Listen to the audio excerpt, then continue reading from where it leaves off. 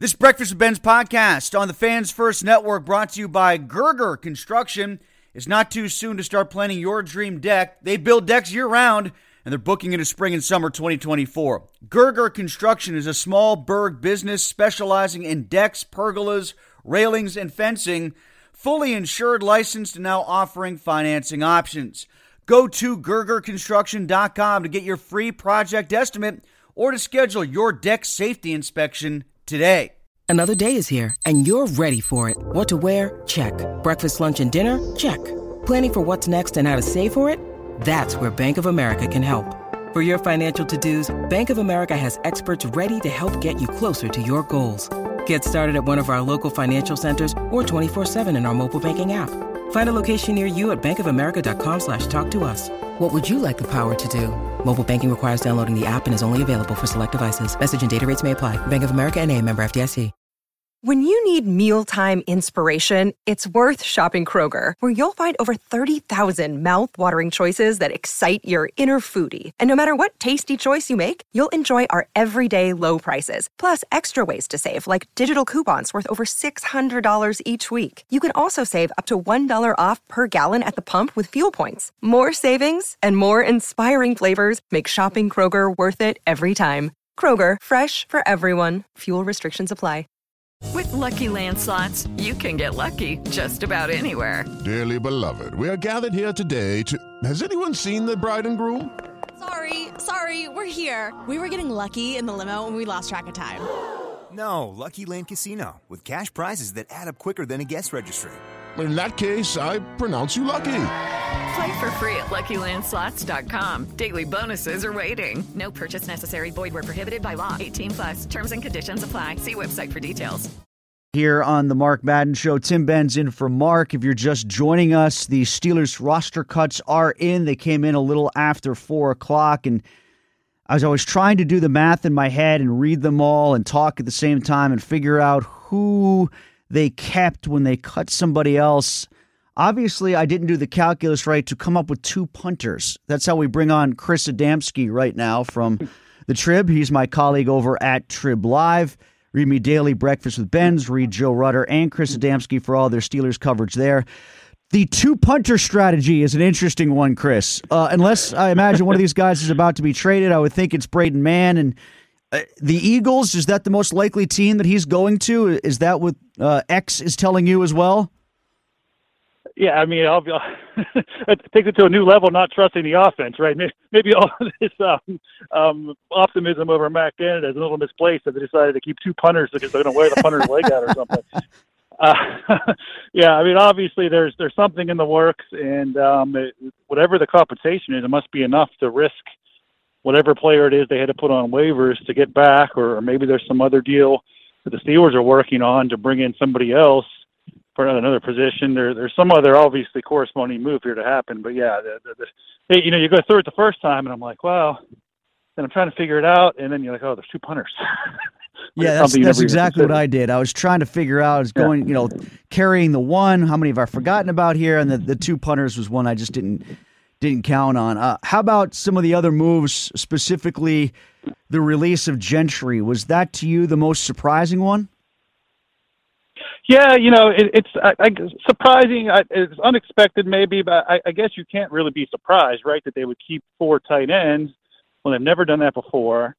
And especially when you consider that, obviously the other 3 weren't going to be cut, right? So I don't know. I mean, it's surprising to me, but you also can't be surprised if that makes sense, because it just wasn't probably going to happen. I thought maybe because they didn't have a true fullback on the roster, they could justify keeping all 4 of them by making Connor Hayward the de facto fullback. People make a big deal about the fullback. They use him 5 snaps a game. I mean, does it really matter?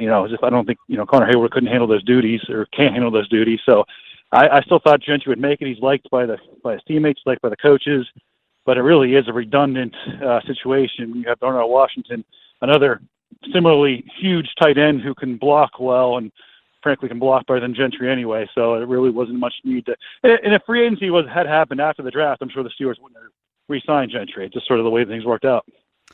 How about Cook and Anderson both making the final 53 along the offensive line?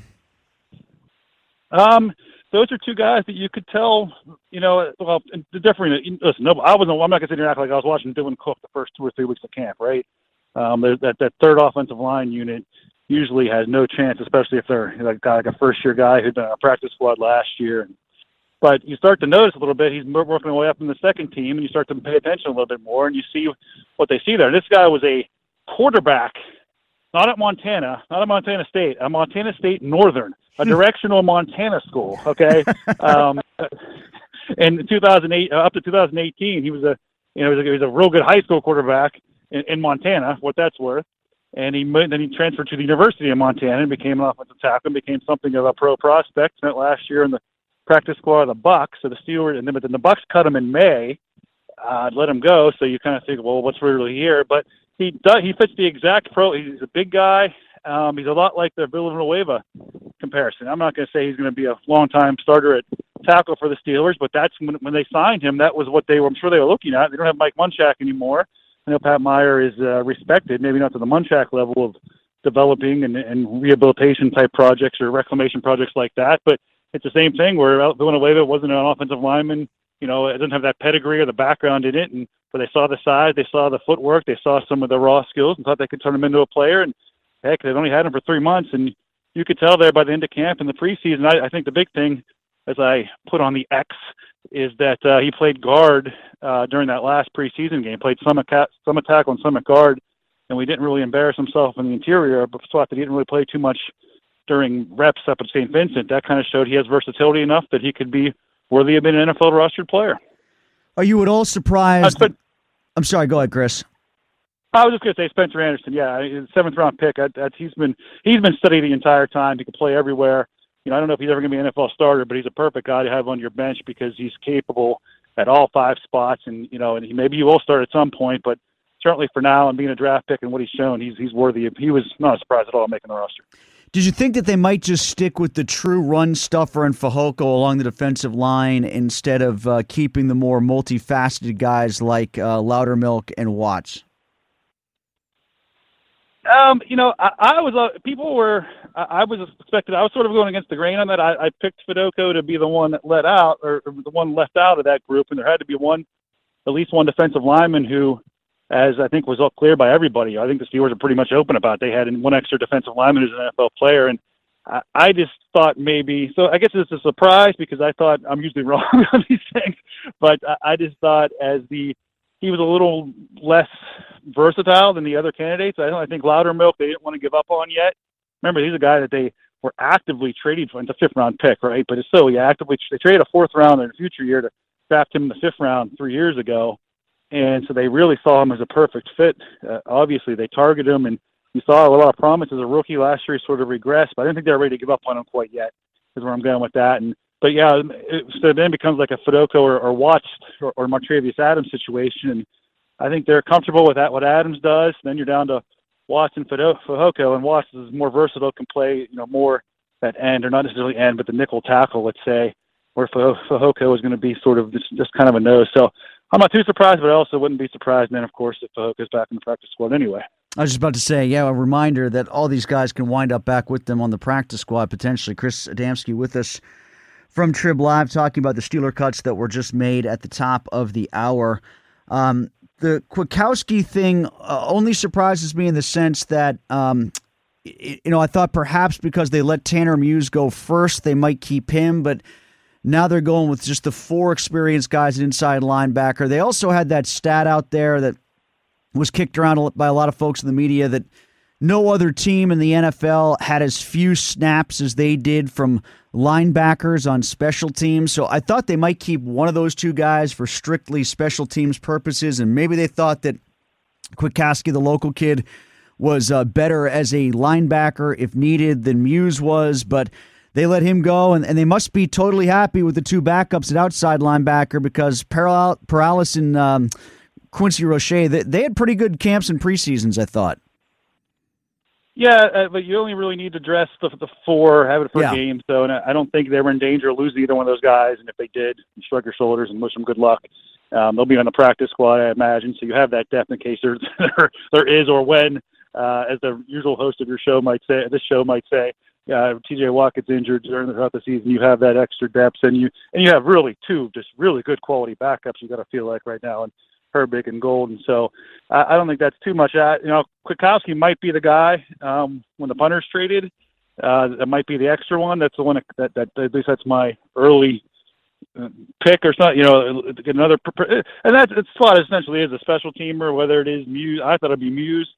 And I guess I don't know why it still couldn't be. I don't know why they cut him a day early or 2 days early, why that would play out that way, but it did. Unless they go, there's a couple other spots it could be, but I wouldn't be shocked if he maybe is the guy that gets brought back. And just to sort of straighten out why I mentioned the Eagles, they cut their punter. They don't have a rostered punter right now, so that's why I brought up the Eagles for one of the two Steelers punters. Now, also, though, Corliss Waitman, a former Steeler, he was let go by the Patriots yesterday. That's another guy that could be out there.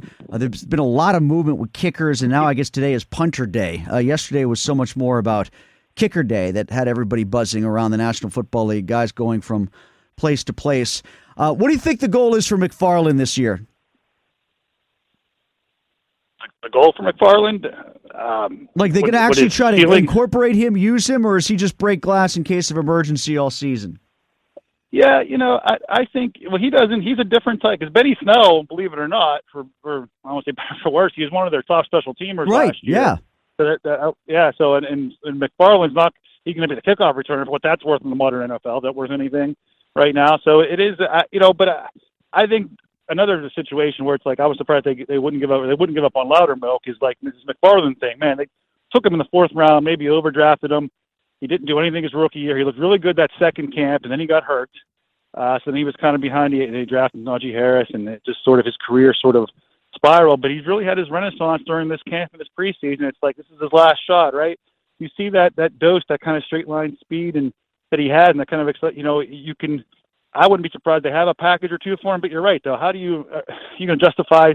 You already have a finite number of snaps to get Jalen Warren on the field and Najee Harris. So it is sort of I don't know, but I don't see him being an every down. But like Benny Snell, at least, despite him not really having a role, his role was if everybody got hurt, he could carry the ball 25 times a game, right?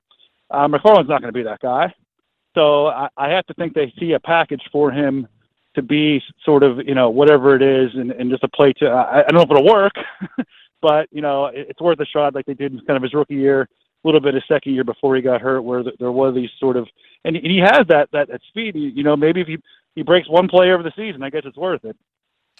Is Gentry gone because they kept both Olszewski and Boykin, or because they kept both Riley and Sullivan at that slot corner position?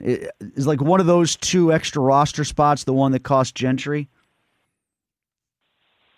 Yeah, although I feel like maybe that the extra, Riley could be an emergency safety too. That they in the secondary and an extra body to put there. The gunner thing, as explosive as Calvin Austin is, and as good as the returner he looks, he still kind of like make sure you watch him. He kind of double clutched a couple of those catches during these games, punt catches during these games. So I think they like having Gunner around as an insurance, which is kind of ironic because last year he lost the job because of dropping punts. As an insurance, as a return man, I think that's the main reason he's probably still on the roster. And I can't, it's like they had this package for him on offense last year, and that's fine and whatever. It didn't really do anything, but it just have something. But now you have Calvin Austin for that role to take the ends around and things like that. Like you really need Gunnar Olszewski around for that. But it's not a surprise either that he made the team. I think it is mostly as kind of insurance as the veteran. Well, again, though, is he a reliable returner if he lost the job last year because he kept dropping the ball? I don't know, but that's the way they probably view him. And Boykin's just a reliable special teamer guy he's going to be like Darius Hayward-Bay. He's going to be around for 6 or 7 years just doing that role, and that's it. All right, appreciate it, Buzz. Thanks for coming on. Thanks, Tim. See you around. All right, Chris Adamski joining us from Trib Live. Read his work and Joe Rudder's work there as they talk about the roster